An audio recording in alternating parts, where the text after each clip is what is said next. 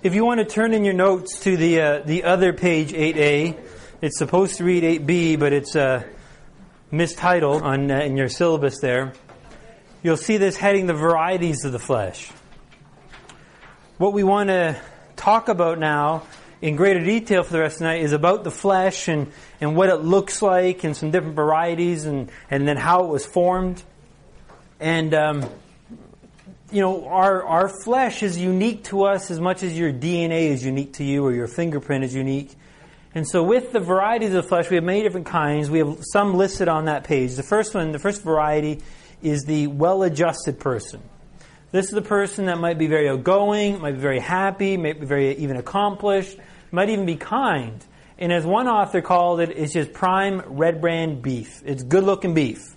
Kind of like AAA Alberta beef. It's good flesh, but it is still flesh. Then there's the religious person who might be very devout, very active in the church, tends to follow the rules, could be a leader, might be the pastor or a missionary, but they tend to be more concerned about appearance and performance. They're about following the rules. What group in the New Testament does this describe? The Pharisees.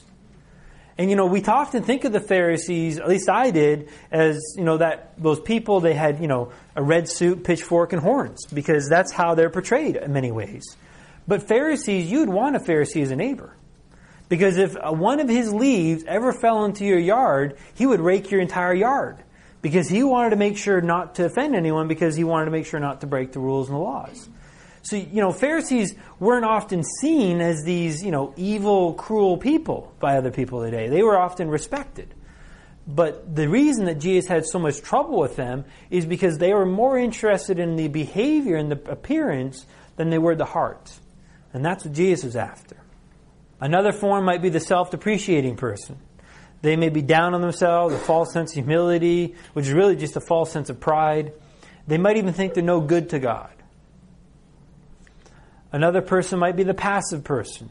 They just let others take the lead. They never want to initiate, because if they do and they make the wrong choice, then they'll be rejected for that choice. And so they're more of the don't rock the boat approach. And they'll just follow along and do what they're told, hoping that you will accept them as a result of that. Then we have maybe the self-centered person. I think today our society is full of this, where it's all about me, my own gratification, has to be my way. It's really, what do people owe me?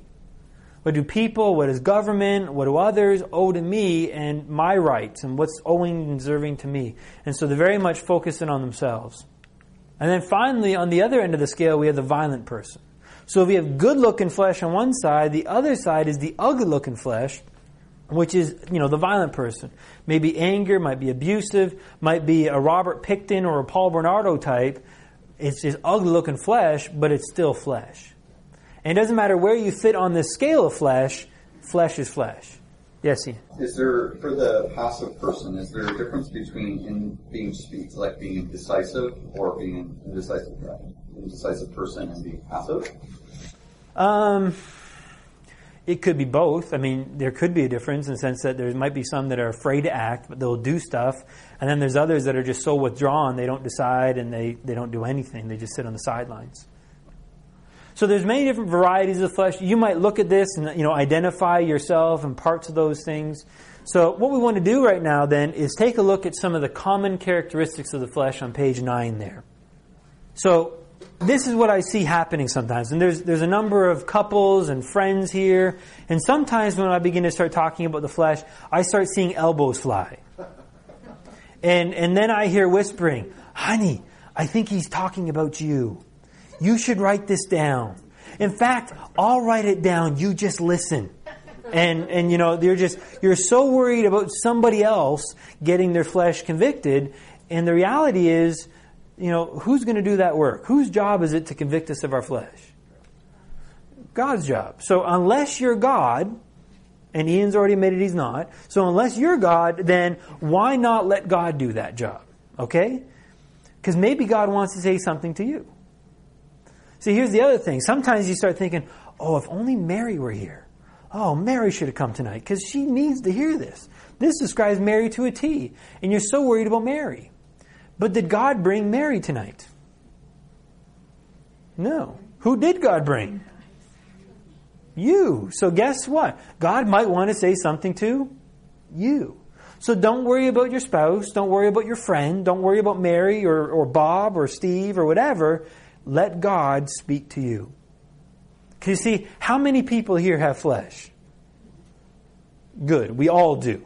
That's so important. That's a big hurdle that we got to climb over. To admit that I have flesh. Because we are so prone to wanting to defend ourselves. We're so prone to wanting to say, but I have it all together. And the reality is you don't, but even more to the point, you're not supposed to. You're not supposed to be finished. You're supposed to be a work in progress. And I find that so liberating to be a work in progress. So if I'm not supposed to have it all together, if I am a work in progress, then Father, what are you working on? What areas are you touching? And so what we want to do now is just give God an opportunity to touch your heart. We all have flesh. There's no shame in that. There's no hiding it. So then the question is, what does your flesh look like? Okay? So the first one we want to look at is that the flesh is a controller. That's the first characteristic. Now, I won't say that everybody's flesh is a controller because I don't know everybody in the world, but I've yet to meet the person who's not a controller in their flesh. Every person I've met to some degree is trying to control. And there's many different reasons for control. The first one is just even maybe to keep God from controlling or getting too close to us. As Christians, that may sound awfully weird and strange to say, but that often is the case for people. People are worried that if I ever surrendered to God, if I ever really gave myself completely over to God, and I trusted Him for everything, then something might happen. For some people, they immediately start to think, well, I might get sick. Or I might lose a loved one. Or I might lose my job. Or I might lose my home. Or God forbid I become a missionary to Africa. That's the worst that people come up with. We have a couple here. So God really didn't like them apparently. So there's this fear that if I ever really gave myself over to God, that God's going to do something against me.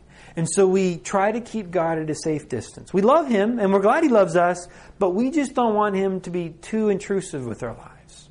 Not to meddle too much. And so we then begin to try to manipulate God. God, if I do all these good things, then you don't have to interfere with my life. And then, then I'll be okay. And so we're trying to control to maybe keep God from getting too close because then He might take something of value away from us. Another is just to keep us from being overwhelmed by our circumstances. For many people, their happiness is based on their happenings. So if they have good happenings, then they will have happiness. And so they're so desperate, so badly trying to control the circumstances and everything around them. But you see, the reality is, you and I have no control. Any control you have is an illusion. How do I know? How many people can guarantee that you will wake up tomorrow morning? Never mind tomorrow morning. How many people can guarantee you'll make it home tonight? You can't. You might die in a car accident. You might die because we poisoned the coffee. We didn't, but I mean, you don't know what's going to happen. You can't guarantee what's going to happen. We don't know. So we have no control. Absolutely none. But yet, we are desperately trying to control. And I find it interesting that the one person in control, God, doesn't force control on us. But the one person, or everybody who's out of control, tries to force their control on the circumstances and then other people as well. You see, if I don't control you, you might try to control me. And if I don't protect myself, you might hurt me. And so I need to protect me by controlling you. And I see this in a lot of marriages, where one spouse is trying to control the other spouse so they don't get hurt.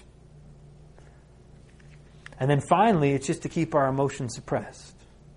Because again, for some people, there's bottle of emotions where they're just stuffing it down deeper and deeper and deeper, trying to keep things under control.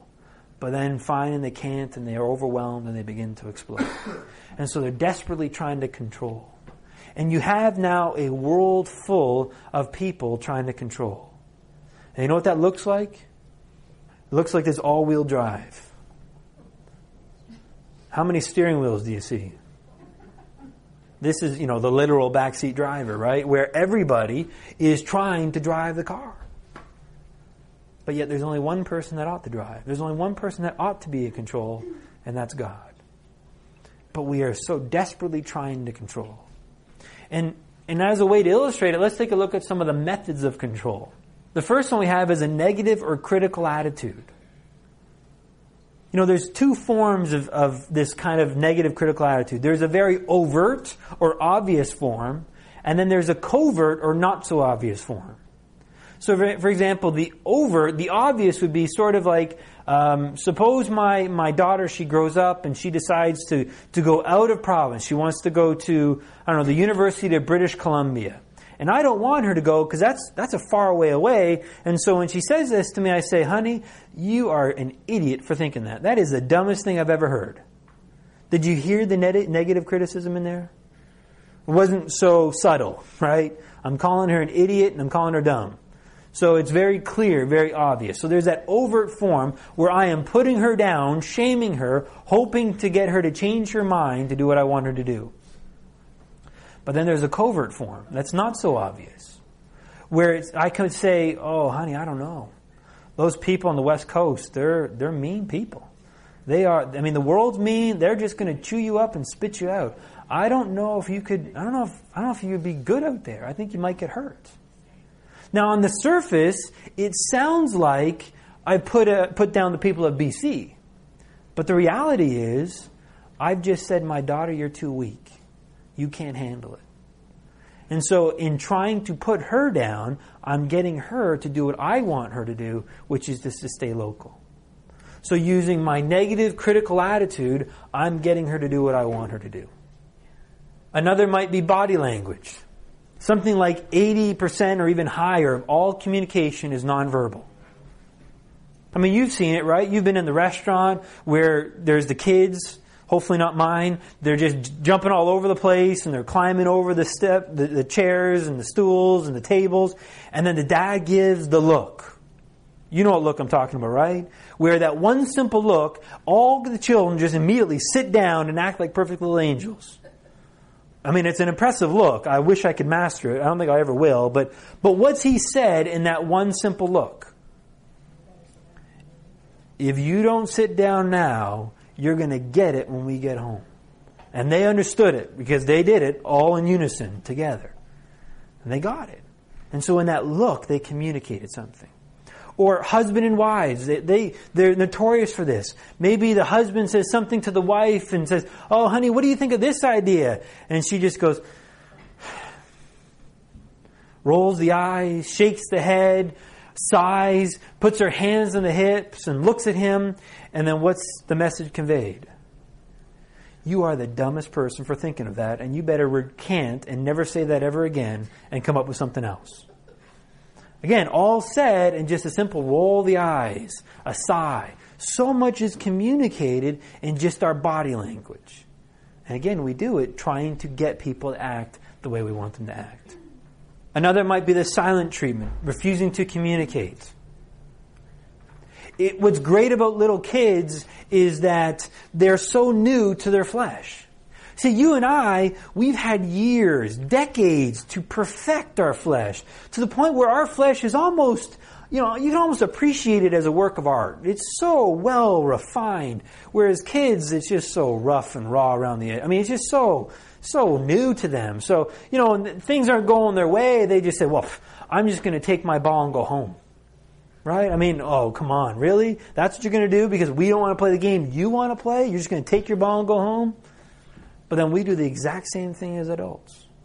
I know couples that go weeks without talking because they had a disagreement. And then I'm not going to talk to you until you change your mind. Until you do what I want you to do. And so we use those things. In marriages, it might even be to try to withhold sex as a weapon, as a tool, to get someone to change their behavior. All sorts of things to control people.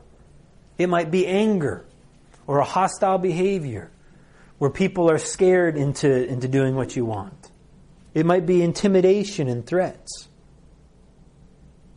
If you do this one more time, then. Might be favoritism.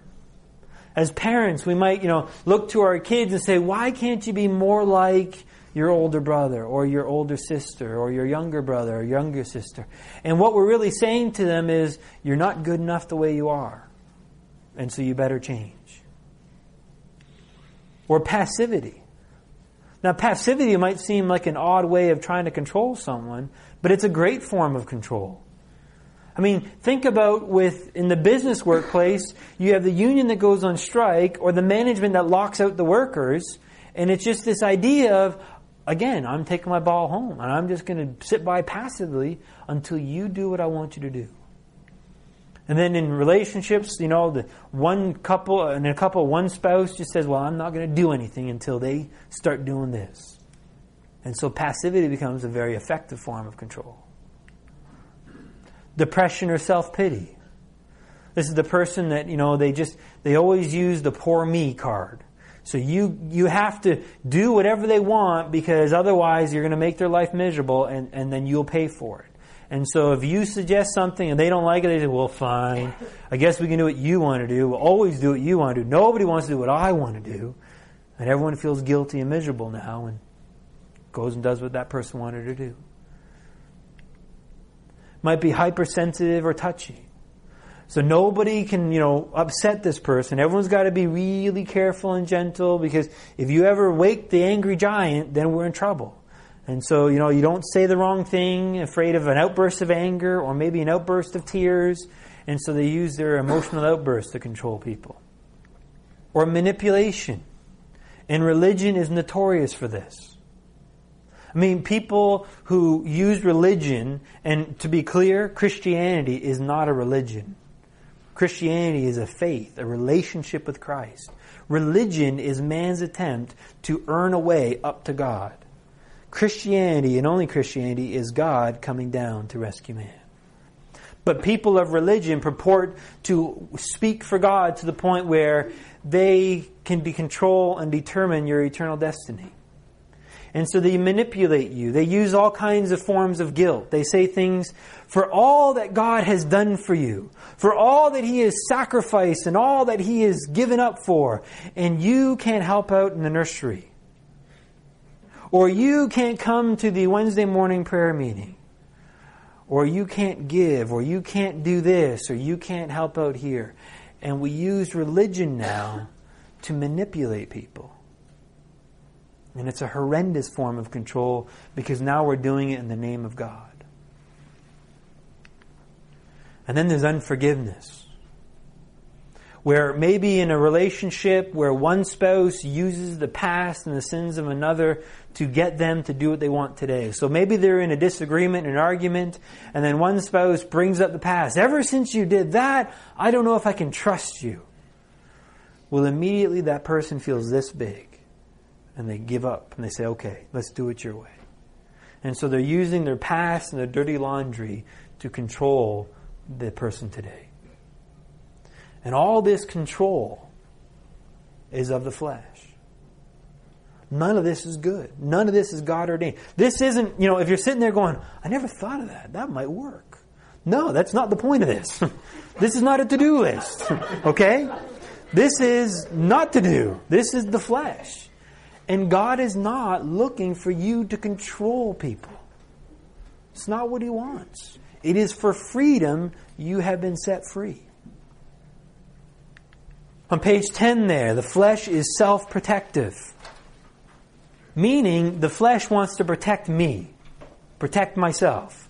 And to do so, I will blame, I will make excuses, I will deny. I relate to this very well. This is an aspect of my flesh. I remember one time I reached into the fridge and I grabbed one of those Tupperware containers. You know those Tupperware containers with the tops that you can pull off? They just kind of flip and flop sort of thing. Well, I went to go and pour my iced tea into my cup and I was doing it a nice, slow, controlled pour, no problems, when that flipper just flipped, popped open, and my slow, controlled pour became a rapid filling of my cup. And I filled it all the way to the top before I realized what was going on and quickly pulled back. Well, my first reaction, my first thought was, I can't believe Viarda, I can't believe my wife would put the top on wrong. And I'm thinking that while I'm putting the container back in the fridge and closing the door, walking away, when all of a sudden God whispered into my ear, but Ross, you're the only one that has iced tea. Oh yeah. But my first instinct was to blame my wife, because who was I wanting to protect? Me. Because you always got to have someone else to blame when it goes sour, because then you're not at fault. And that's what my reaction was. The great illustration of this really is in Exodus 32, verses 22 to 24. This is the story where Moses goes up the mountain to receive from God what the tabernacle is to look like. He's gone for 40 days. And, as like when the parents go, what do the kids do?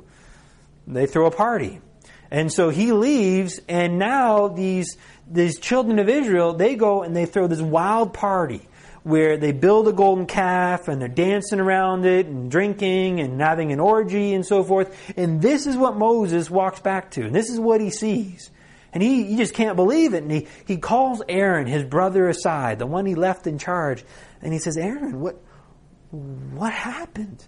40 days ago, we all agreed to go into covenant with God to not do what you're doing. What went wrong? And look what Aaron says. In verse 22, he says, do not let the anger of my Lord burn. You know the people yourself, that they are prone to evil. So his first instinct is to blame. He is willing to throw the entire nation of Israel under the bus to protect himself. It's not my fault, Moses. You know these people. They are wicked, evil, mean, cruel people. What did you expect from them? They're horrible people. Not me, I'm good. But these people, they are evil. Could we expect anything different? So he blames them. That's first step. Verse 23, he goes on and says, for they said to me, make a God for us who will go before us. For this Moses, the man who brought us up from the land of Egypt, we don't know what's become of him. So the next phase is to make excuses. Moses, you were gone for 40 days. We didn't know if you're coming back. We didn't know if something happened to you. The least you could have done was send us a text. You could have called us, sent us a message, carrier pigeon. There was lots of smoke. You could have used a smoke signal. SOS, let us know what's happening. We wish you told us. So we don't know what's become of you, so we had to do something. And then finally, this one's my favorite. And this is, again, straight out of the text. This isn't a paraphrase, but this is straight out of the text in verse 24. And I said to them, okay, whoever has any gold, let him tear it off. So they gave it to me, and I threw it into the fire, and out came this calf. Moses, you should have been there. It was the most incredible thing I've ever seen in my life. They gave me the gold. I had nothing to do with it, and it just fell into the fire. Some threw it in there, and out jumped this calf. I had nothing to do with it. None whatsoever. So now he's into the phase of deny. So he blames the children of Israel, makes excuses, and denies any responsibility. Why? Please, Moses, don't hate me. Please, Moses, don't reject me. Please love me still. He's trying to protect himself. And so he will blame, make excuses, deny. You see, the flesh is self-centered. And that may not look selfish, because you may be unselfish but still be self-centered. I remember sitting in an airport once watching the TV, the CNN, waiting for my next flight. And it was right after Hurricane Katrina hit. And they were interviewing this psychologist because, Katrina hit New Orleans, which is, in the deep southeast of the States. But people in Seattle, Washington, on the opposite end of the country, opposite corner, in the Northwest, were devastated by what happened.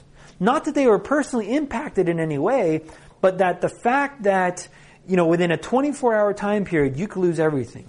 Your house, your job, your possessions, your memories, your treasures, maybe loved ones, that you could lose everything in that quickly of a time frame. People were devastated and becoming, paralyzed and depressed by this. And so the host asked the psychologist, what do people need to do to overcome this? And the answer, she said, without missing a beat, she said, well, people need to do what they always do. They need to help other people because in helping other people, they feel better about themselves. What's the motivation to help people then? So I may do something unselfish, but it is for self-centered reasons.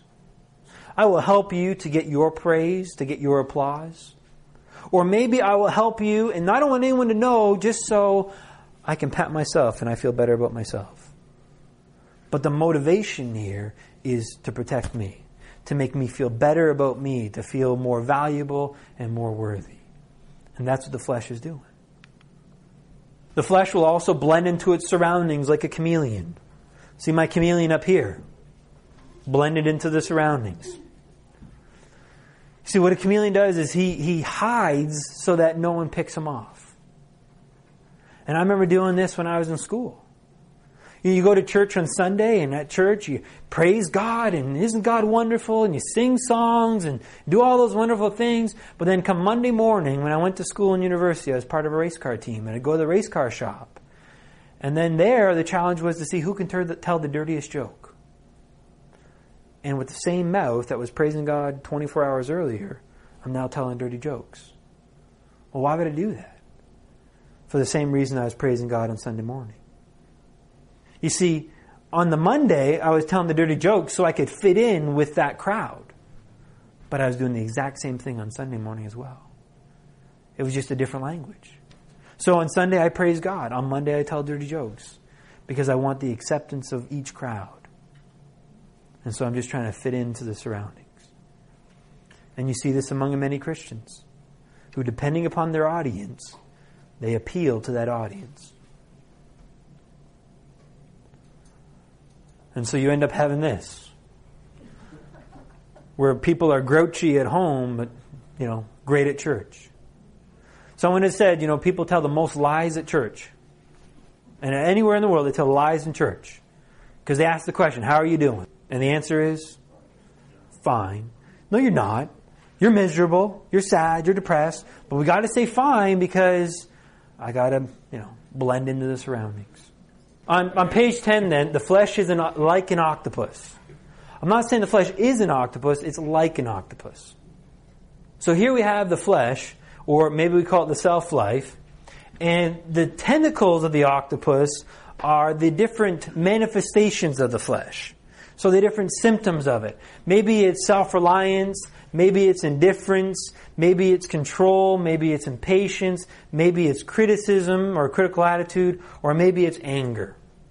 And so these are the different manifestations of the flesh. Now, how many people here have ever gotten into a fight with an octopus? You guys live sheltered lives. Really? No. No, I've never gotten into a fight with an octopus either. But if I did, I know not to try to just cut off the tentacles. Because when you fight an octopus and you cut off his tentacles, you're never going to win.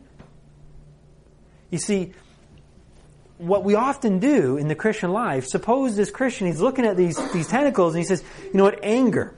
Good Christians don't get angry, and so therefore I got to overcome my anger.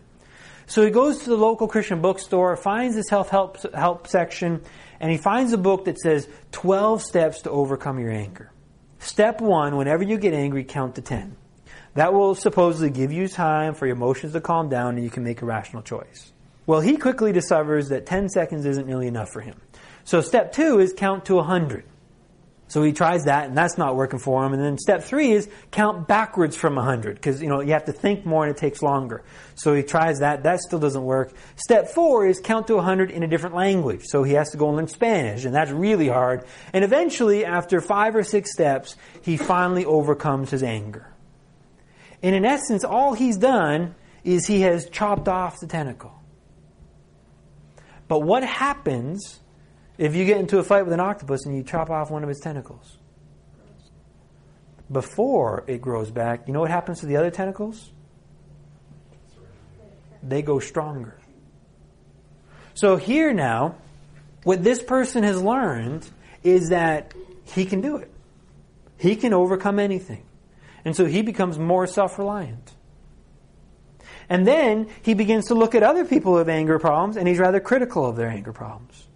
And so he begins to try to control them. He writes a book, 6 Easy Steps to Overcome Your Anger and Be Like Me. And then he gives this book to people and says, here, read this book and be like me. And then they can't do it, and so then he becomes rather impatient with them because they're not having the same success as he was. And so finally he just becomes indifferent to them, not caring that they're struggling. And after all these other ones grow stronger, then a new one grows back, and now he's full of pride.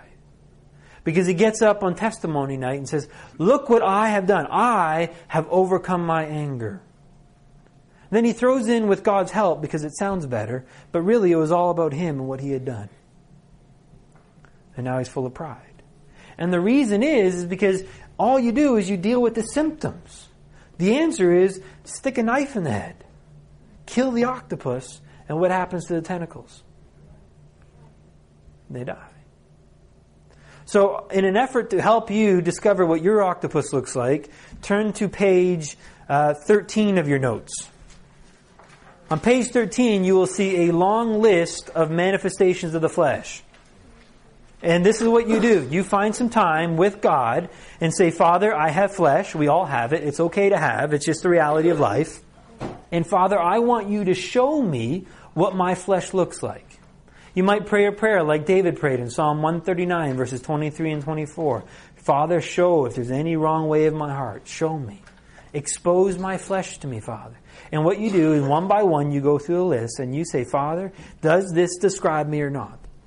If he says, no, that doesn't describe you, cross it off.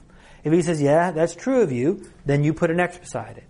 The key is asking Father. You see, if it was up to you and I, we will justify our flesh. Because there's a way that seems right to us. But Father knows. And so Father will tell you. So when you're done with page 13, then go to page 14. And go through that list. And when you're done page 14, go to page 15. And go through that list. And when you're on page 15, go to page... No, there's no 16. So 3 pages is enough, right? And you can go through those lists and begin to see what your flesh looks like. That may not be a fun exercise, but it's so crucial. It is so important. Because if you don't see your flesh, then you don't know what Christ is the answer to. Remember, we got to see the problem and understand the problem before the answer has any value and meaning. Does that make sense? The question I got is, I filled this out about 2 years ago. Mm-hmm. Through the list again and nothing's changed. No, yeah. Because the goal is not to improve your flesh. I mean, we're not trying to fix your flesh. We're not trying to make your flesh look prettier. What we're trying to get you to do is not rely upon that flesh, but rely upon Jesus. So those ways of coping will always be available to you. So it's not fixing the flesh. In fact, your flesh might get worse with time. Not the point. It's, are you trusting in Jesus? That's what we're looking for. All right, back to page 10. The flesh is a captive or a victim. Here is a long list. You don't have to write them all down. But here is a long list of things that maybe you feel that you are in bondage to. Be it drugs, be it smoking, be it alcohol or lust, obsessive thoughts, compulsive behavior, eating disorders, all sorts of things that this is what, you might feel in bondage to. And you might think, I don't know if I'll ever be free. Maybe not till the day I die. I will be in bondage to this, whatever. But I got some good news for you then. When Jesus began his earthly ministry, he walked into the temple and he grabbed the scroll from Isaiah, chapter 61. And he read this, and this was kind of the mission statement or the purpose of why he came. He says this, the Spirit of the Lord God is upon me, because the Lord has anointed me to bring good news to the afflicted, to proclaim liberty to the captives and freedom to the prisoners. You see, would Jesus leave planet Earth without this mission being completed? No. This is what he came to do, and this is what he has done. In fact, what did he say on the cross? It is finished. He has accomplished the freedom. He has accomplished the liberty. The problem is we might not know about it. How many people remember who Harry Houdini was? the master escape artist in the early 1900s. He would travel from town to town and, escape from, chains and prisons and so forth. And one of the things he would do to promote his show, wherever he would go, is he would have the local sheriff lock him up in the prison, and he would, clear everyone out of the prison, and then he would escape the prison, and everyone would applaud. And, wow, this is great. Can't wait to see what he's going to do tonight. And they'd pay their money to go to the show.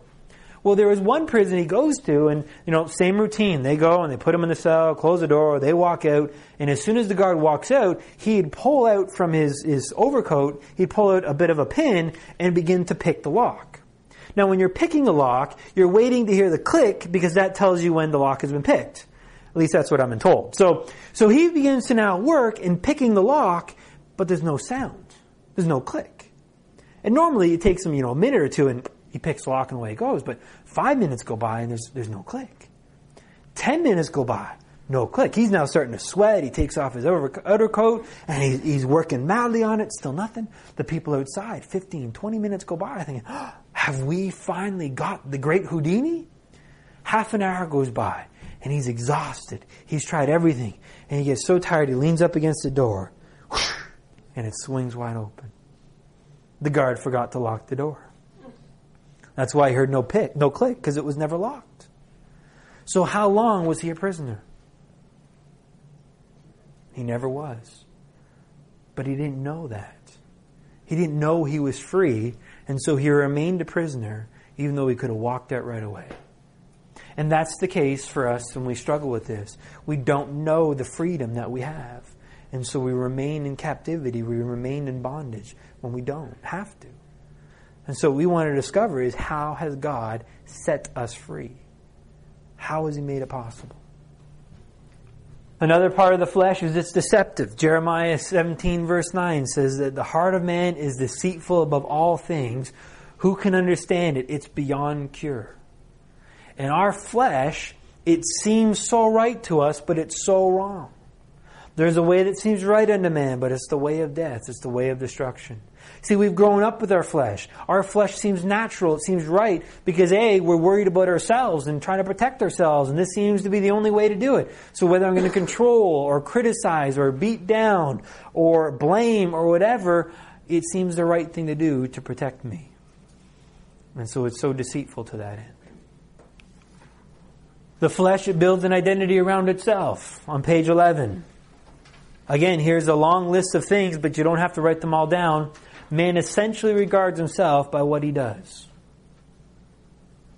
Have you ever noticed that if you talk to a man who's maybe wearing a tool belt and a hard hat, and you ask him what he does, he might say, I am a construction worker. You ask what he does, and he gives you an answer of who he is. Or maybe the guy is wearing a lab coat and a stethoscope around his neck, and you ask him, what do you do? I am a doctor. We generally regard ourselves by what we do.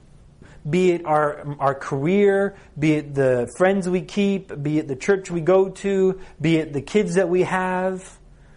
We've identified ourselves so much about the externals because we don't really know who we are. And so the flesh is building itself around what it can do. The flesh is proud. Again, I don't know everybody, so I can't say confidently that everybody's flesh is proud, but I have yet to meet the person who's not. And there are very many different variations of pride. We often think of pride as being the one who's boasting about all that they can do and very arrogant and self-absorbed in that sense. And that's true of pride. But then there's another form of pride, which is very, very low opinion of themselves. Oh, I'm worthless. I'm no good. I can't do anything right. See, that person is just as proud because proud is focused on who? On self. On themselves. So here's a little test to see if you are proud. First one is relying on your own strengths and abilities instead of depending upon Christ living through you. That's an extremely proud way to live because essentially you're saying, I can do it better than Jesus. I can do it better than God. And so there are many people who rely upon their own strengths rather than Jesus. Asking God to help them. That may not sound very bad. In fact, many people, that's their prayers. Lord, help me. Lord, help me.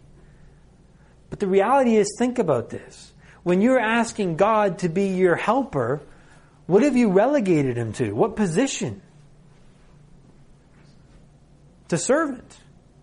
I mean, right now I've got some girls at home and maybe they're going to help me make lunch. So I go and get them to hand me the stuff and maybe I put it all together.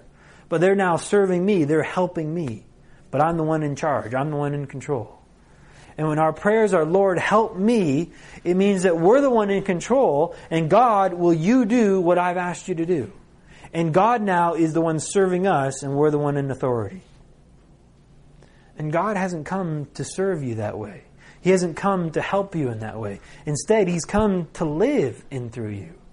The reality is, Lord, can I be a part of what you're doing? Not, can you be a part of what I'm doing? Do you see the difference? Being more concerned with my reputation and protecting myself more than what God wants to do. There are many people that are worried about that stuff. And God, He is not worried about reputations. I am convinced of that. If He was, I think 90% of all TV evangelists would have been struck dead by now. By lightning and plagues and, ground, earth opening up and swallowing them whole and then coming back together. Something, biblical and incredible, just to prove a point. Because they, I think, devalue God's reputation time and time again. But He doesn't do that. Because He's pretty secure in Himself. He knows who He is, and He's okay.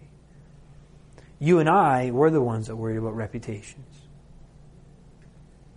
Having a tendency to think I don't have any needs. That there's, I'm okay, I've got it all together, and I don't need anyone or anything. Really? I thought God was only that person. The Lord is my shepherd, I shall not want. Meaning He's the one that provides all of my wants, but therefore I have wants. I have needs. Being concerned I get the credit I feel I deserve, because I need that credit. I need that affirmation to make myself feel good about me. Maybe finding it hard to admit that I'm wrong, because I can't make a mistake. Considering myself better than others. You're lucky to have me around. I'm God's gift to you. Being overly concerned with myself at the expense of others. That I am at peace, I have happiness, and everyone else is around to serve me. Ultimately, as God resists the proud, but He gives grace to the humble. The word resist means that He is going to oppose. He is going to stand in the way of the proud. But the one who is humble, He is willing to give grace. The flesh is an idolater, and you're right. We don't have golden calves, but we have other idols. We have many different idols.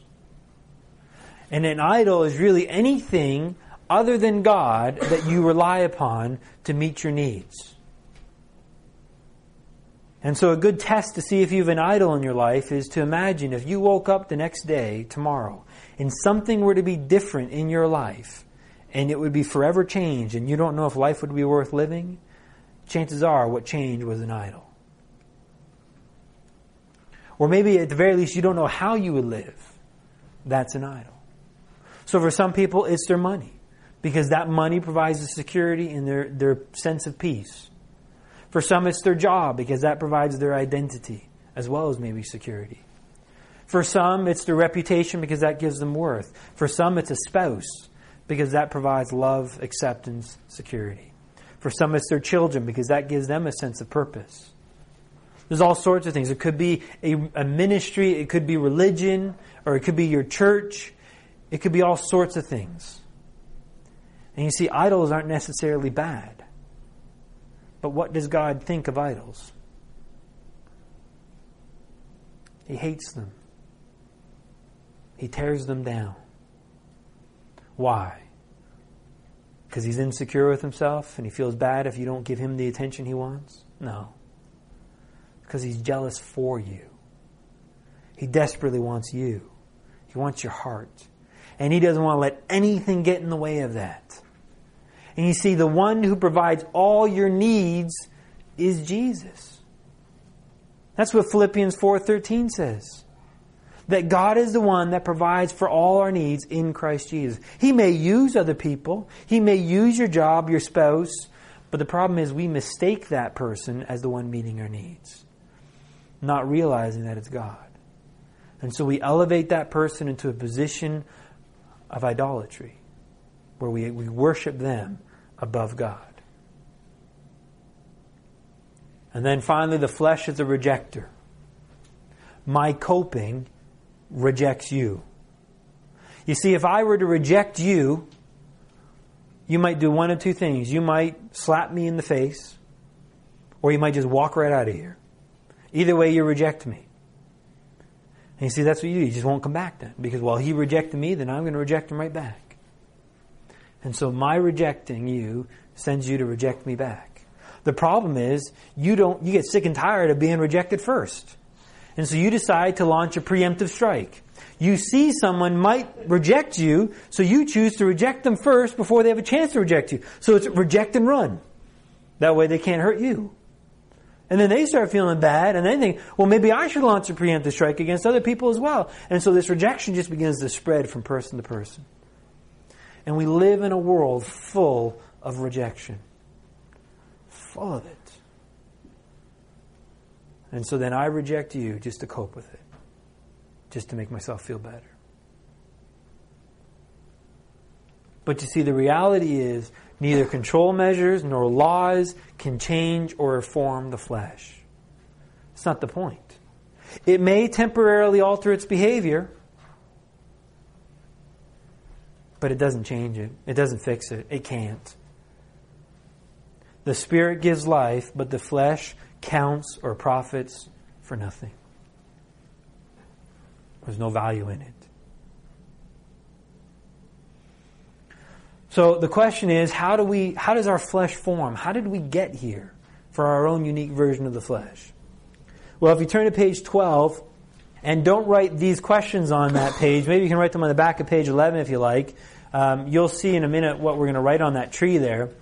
But we all have questions. Am I loved? Am I of worth? Am I accepted? Am I important? Am I competent? Am I secure? Who am I? These are all questions that are unique to man. I mean, you won't find your dog sitting on the floor wondering to himself, who am I really? I mean, I know I bark and I chase cats, but is that all I am, or am I more than that? They don't do that. Or you don't see cats walking around saying, am I really important to this person? They don't care. It's not what they're thinking. But man grapples with these questions. And these questions, I believe, are there to draw us towards God. They are there as a sense of to haunt us, to show that there's something more, there's something greater. And so we all have these questions. And so we look to where to answer them. Growing up, who do we look to? To our parents and anyone else around us in this world. And you see, a thing about little kids that just amazes me is they have incredible memories. My 4-year-old, she can learn a song like that. Me, I have trouble remembering what I had for dinner last night. But, they just had these great memories. The problem is, they're lousy interpreters of that information. They think Elmo is real. Right? That just tells you that they don't have a great understanding. They don't interpret things very well. And so what ends up happening is they collect information, but they often misinterpret it. Let me give you an illustration. Suppose there is a little kid named Billy. And Billy, the best thing in Billy's world is when he gets to play catch with Dad. And so one day, Billy's dad comes and says, Billy, when I get home from work tomorrow, you and I, we're going to play catch. And Billy's just over the moon excited. Can barely sleep that night, but does. Gets up, goes to school, brags to his friends about what he's going to do. All excited, all pumped up about playing catch with Dad. Well, the next day, he comes home from school, all pumped, does his homework, does his chores without being told, because he wants to let nothing get in the way of playing catch. And so he's just sitting on the stoop afterwards, ball and glove, saying, Dad, I can't wait to get home. Well, Dad didn't have such a great day. He was driving to work when all of a sudden a tire blew, and so he had to change the flat tire and put on one of those little dummy tires, whatever. And he's got to work late, and so he missed the first meeting where they canceled the project he was working on. And then in the second meeting, they're announcing upcoming layoffs. And he's thinking, if I don't have a project, chances are I don't have a job. So he's worried about his job. And he's thinking, how am I going to, I got a flat tire, and how am I going to pay for that? And how am I going to pay for the bills and the mortgage and care for my family? And he's got all these problems in his mind, and he's driving home, slow, stuck in traffic, stop and go, the miserable day.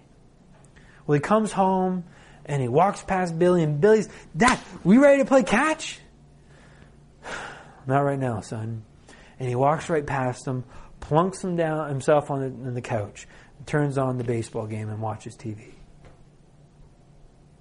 And little Billy's there, left to interpret the events. Do you think he sits there and says, wow, I think Dad had a rough day. If I give him 10 minutes, I bet you he'll be okay.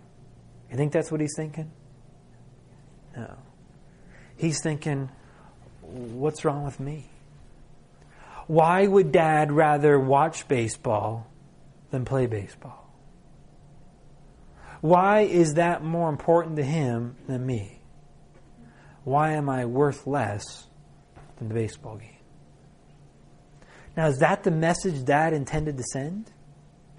No. Far from it. Anything but. But that's the message received. And what's more important, the message that was sent or the message received? The message received. That trumps everything. And so the message received for Billy is that he's worthless. And so what we have there on page 12 is this tree. And we use a tree as a bit of a backdrop because a tree's got three parts. You've got the roots, the trunk, and then the fruit. The roots gather the nutrients which go to grow and form the trunk, and off the trunk and the branches form the fruit. And that's what happens for you and I. Our root system is the messages that we receive from the world.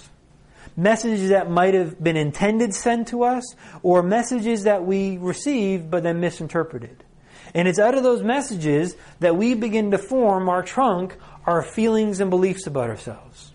It's the belief systems about us, about others, about the world around us, and about maybe even God, about life in general.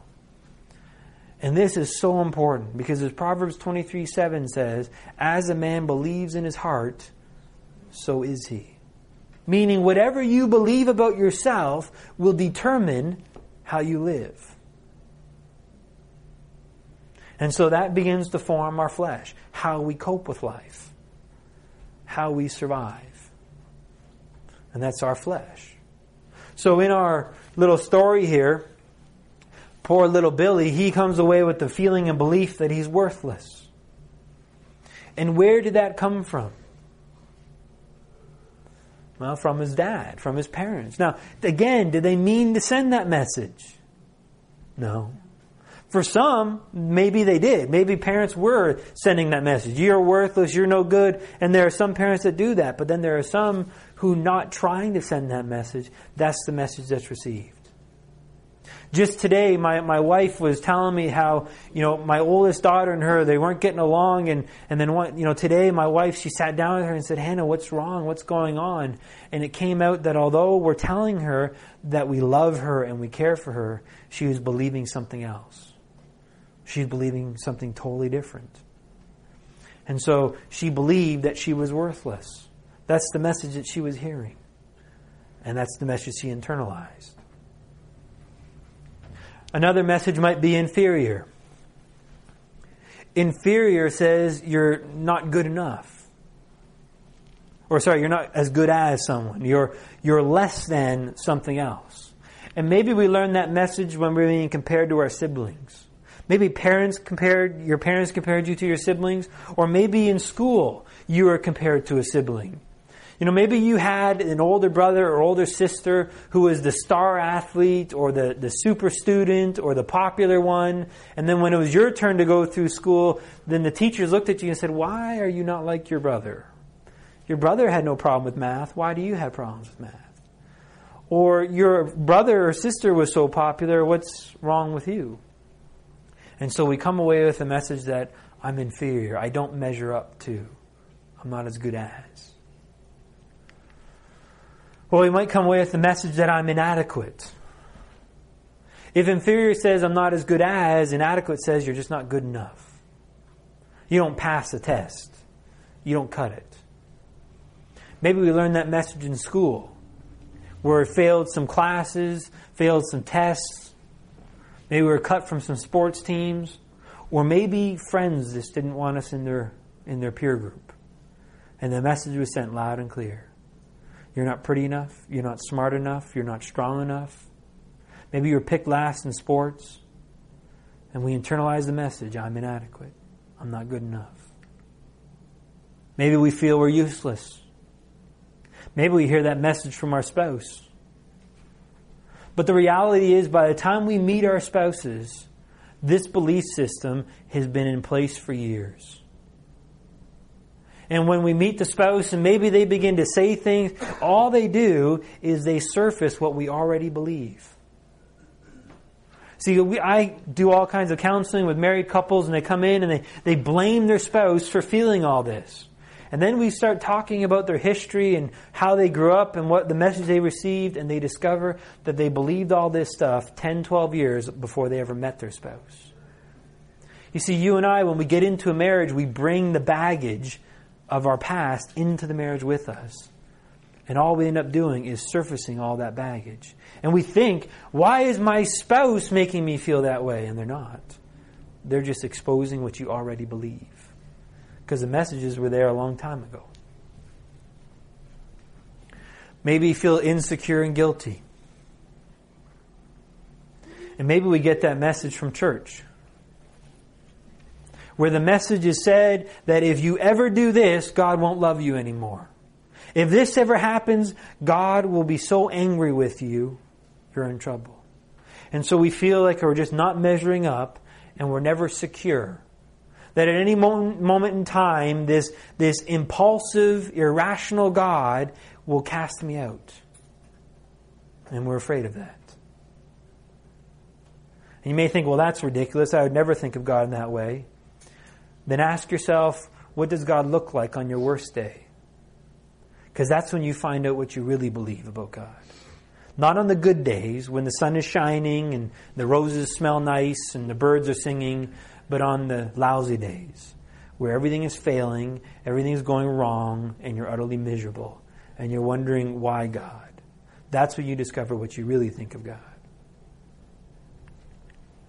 Or maybe the person begins to believe that they're accepted by what they do, by their performance. And in our society, this is rampant. I have yet to meet the person that doesn't have this somewhere in their belief system, that I am accepted by what I do or don't do.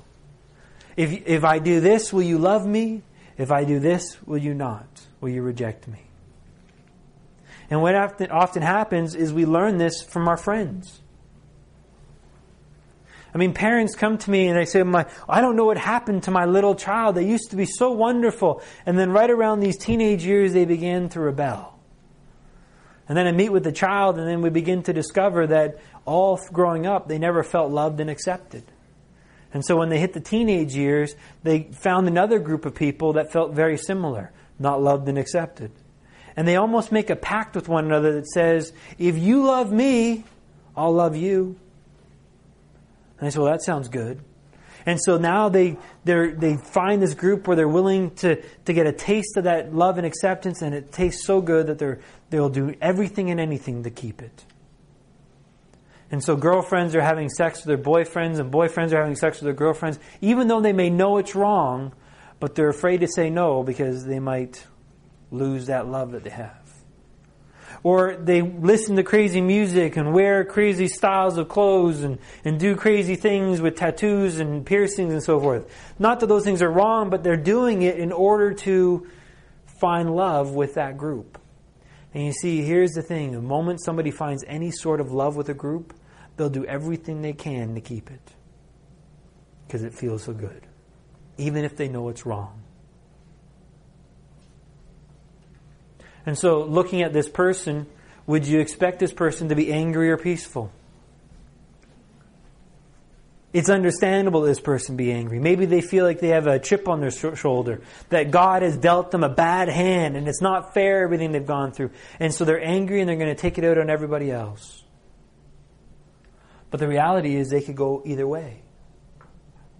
They might be extremely peaceful on the outside, hoping that you will love them, hoping desperately that you'll accept them, because they're so hungry for love. And so they act like they have, peace. They're happy. So you'll want them to be around you. So you'll want them to be around you. Critical or complimentary. Could go either way again. They could be critical to the point where they cut people down. And the reason you cut people down is so that you can lift yourself up. You point out all their flaws and say, see, they're flawed, they've got problems, at least I'm not the only one. And so they tear others down to build themselves up. But then you could go the way I went, which is complimentary.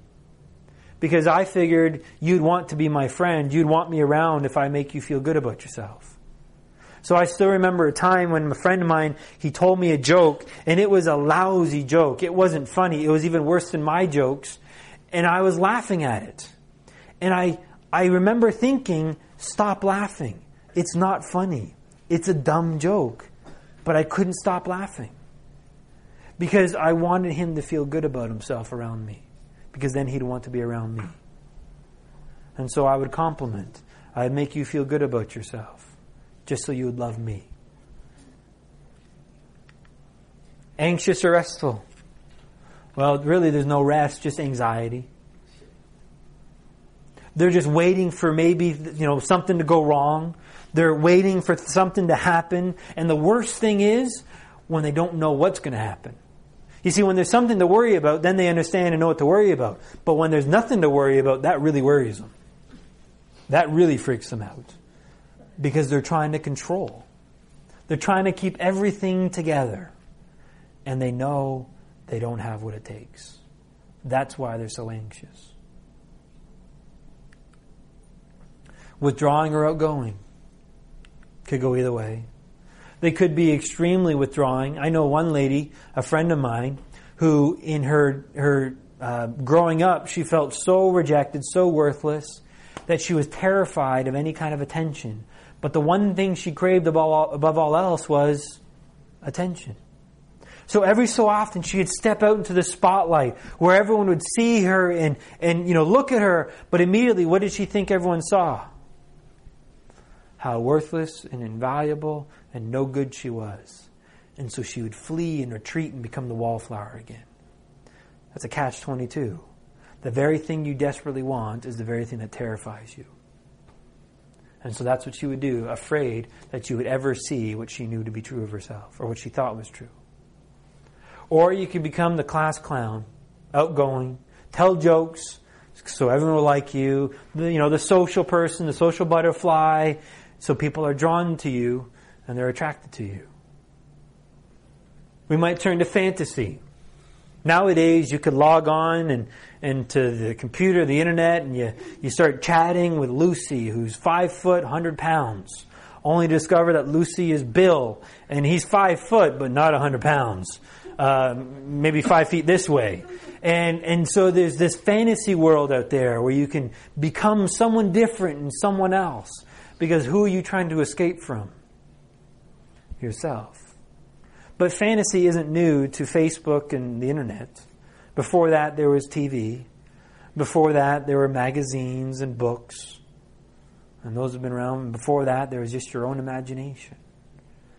And so people have been escaping themselves or trying to escape themselves for a long time. Rejecting or accepting. Could go either way. Reject everyone else to cope with their pain, or accept everyone hoping that someone would love them. I don't care, just please love me. It doesn't matter. That's the way I went for a lot of years. You might turn to perfectionism, where you have to do everything right, because if you just do it right, then maybe there will be some value in you. The problem is, can you ever do it perfectly? So you meet Mary, who's a perfectionist, and she makes her own dresses, and you say, Mary, wow, what a beautiful dress. Did you make that yourself? Yeah. Oh, it's gorgeous. Yeah, I just can't seem to get the left pocket inseam right. I've done it and ripped it out 4 times. I just can't get it right. Who sees the inseam of the left pocket? Well, Mary does. And she knows all about it. And because it's never good enough, she's not good enough. And it can never be good enough. Irresponsible or responsible? Well, they might try to be responsible, where they try to do everything right to find value and worth. Or they might go irresponsible. In fact, I heard a story of one man who was both. He was extremely responsible. So responsible, he got promoted in a raise. And so the boss was all excited to go in to tell him that he was giving him a raise and a promotion and a better job. At which point the man jumped up, slammed his fist on the table and said, "That's it, I quit." And the boss said, well, did you not hear me? I'm giving you more money, better job. What's the problem? He goes, well, you're just setting me up for a bigger fall. So I'm quitting now. So a man who was responsible does a very irresponsible thing. You see, I want you to see, you could be both. It just switches based on the circumstances and the situation. Sarcastic or kind and gracious? Could be both. I know one person who's extremely sarcastic and cutting with her comments, probably doesn't even recognize it for what she's doing. But you could go the way I went, kind and gracious. And that sounds also wonderful, but it wasn't. It was just me trying to use you. It was me trying to manipulate you to get you to love me. It was my attempt to suck life from you. That's how ugly the flesh is. Looks really good on the outside, but at the core, ugly. Self-justifying. I know one guy who he was a minister of a church, and he came to me for some counseling, went through extreme abuse, extreme rejection growing up. I mean, it was not healthy, not right what this kid had to go through growing up. But now as an adult, he comes to me and says, Ross, I'm sleeping with my girlfriend, I'm having sex with her, but you have to understand it's not my fault. Really? It's not your fault? And I'm thinking, is she, do I got to call the police on her? Has she got a gun to your head? Is she threatening you? I mean, what's she doing? Well, I'm not doing any of that, but she's making me have sex with her. Well, he's not making you. But for him, he could never admit that it was his fault. That he could never take responsibility. He always had to blame someone else. Because to take responsibility onto himself would have been too big of a burden because of what he already believed. So in order to cope and to cover this up, he had to blame others. He had to justify his own actions, even though it was wrong. Hardworking. I used to remember think, my lack of ability will be compensated by my hard work and diligence. And so I will have to work harder than the next guy to make it work. It might be impatient or tolerant. It might be completely impatient, have no time for anybody, or you could go for tolerant. I don't care, just please love me. I don't care who you are, what you do, please love me.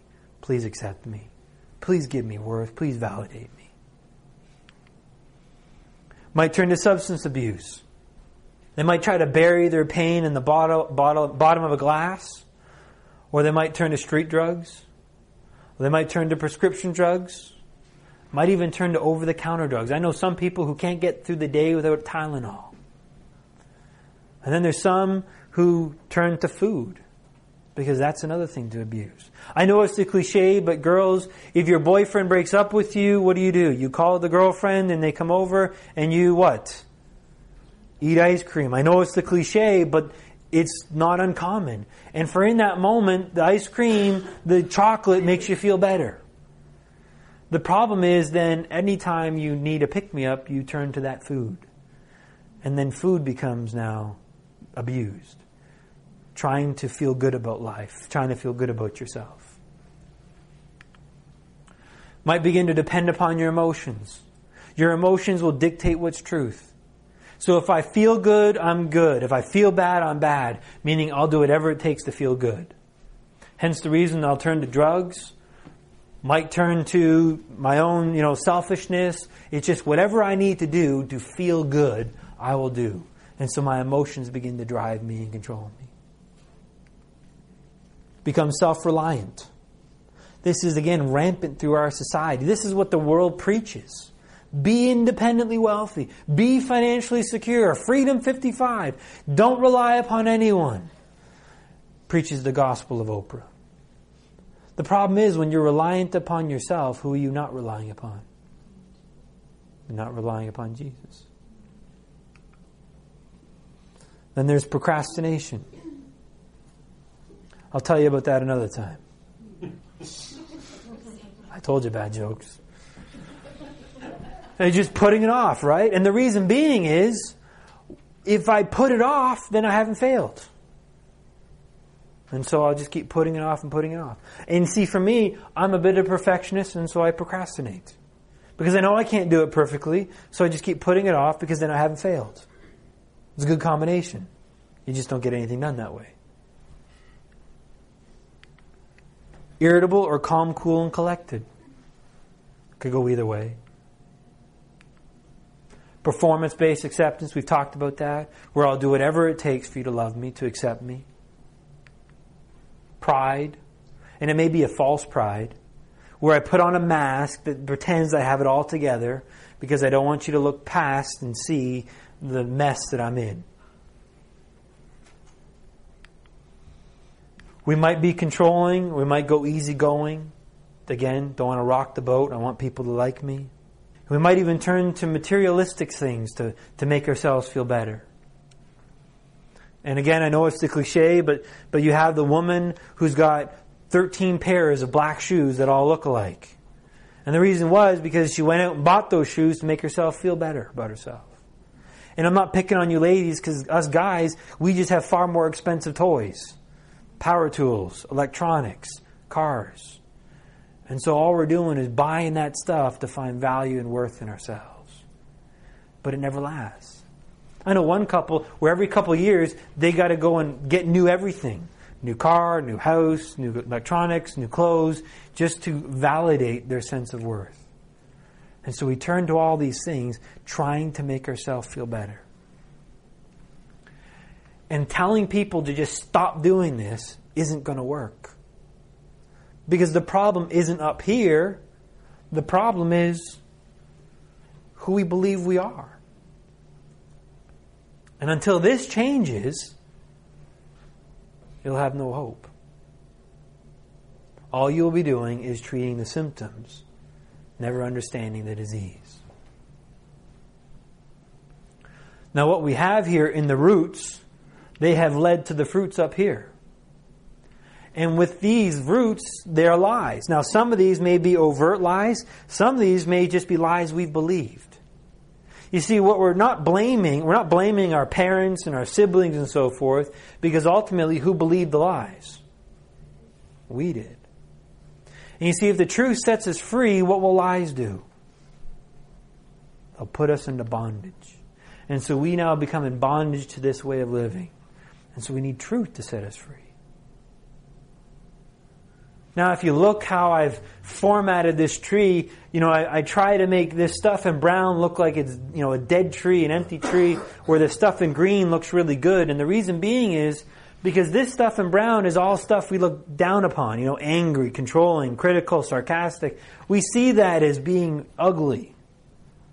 But this stuff over here, kind and gracious and responsible and tolerant and hardworking and easygoing, those are things that we aspire to. But you see, the reality is all we've created is just the tree of the knowledge of good and evil. And what I see many Christians doing is they try to prune out the ugly, the dead branches, the negative fruit, hoping to get more good fruit. But you see, it's the wrong tree. And remember, we said the tree of knowledge of good and evil can never produce life. It can only produce death. And many Christians are living out of the right side of the wrong tree. They're trying to do more good, less evil. And God says, I don't want you living out of that tree at all. I want you to live out of me, the tree of life. That's what He's looking for. And so this tree, in Matthew 7:17 and 19, He says, every good tree bears good fruit, but the bad tree bears bad fruit. Is this a good tree or a bad tree? What makes it a bad tree? It's not the fruit. I want you to see the fruit is the product of the kind of tree it is. It's a bad tree because it's a bad tree. Just like an apple tree doesn't become an apple tree when it produces apples, it produces apples because it's an apple tree. And so what we have here, Jesus is saying, every good tree bears good fruit, but the bad tree bears bad fruit. A good tree cannot produce bad fruit, and a bad tree cannot produce good fruit. Meaning, the tree of the knowledge of good and evil, the tree of the flesh, no matter how good it looks, cannot produce good fruit. It only can produce bad fruit. So the solution isn't to clean up the tree. It's not to sanctify the tree. It's not to improve the tree. The only solution, God says, is every tree that does not bear good fruit is cut down and thrown into the fire. God got to get rid of the tree. He needs to cut it down in order that He can replace it with a brand new tree. And so what we want to begin to discover then is how God gets rid of the old tree in order to establish a new tree. Are you thoroughly depressed yet? No, I failed. We can go a few more hours then, and I got some more stuff. I won't do that. Let's close in prayer. Heavenly Father, we've talked about some exciting stuff and the fact that, Lord, you have come now to live in us. That we now have the opportunity to experience the dynamic life, your dynamic life, living today in and through us. But Father, we've also talked about what gets in the way of that, our flesh. And we all have it. So there's no shame in the fact that we have flesh. It's just the reality, a fact of life. And so I pray, Father, that in the next day and weeks and months and really for the rest of our lives, you will continue to expose and show us our flesh. Not for the purpose of shaming us, because that's not what you want to do. But in order to show us the freedom that we can have from it. In order that we could discover how you have come to live in us differently. So thank you, Father, for what you're going to do.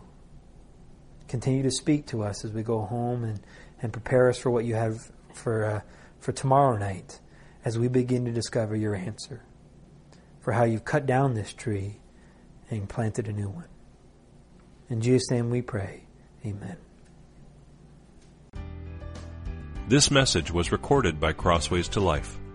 It is the desire of Crossways to Life to know Jesus deeper and disciple Christians to experience life in Him through the message of the cross. For more information about our ministry, upcoming courses and events, or how to contact us, please visit our website at www.crosswaystolife.org.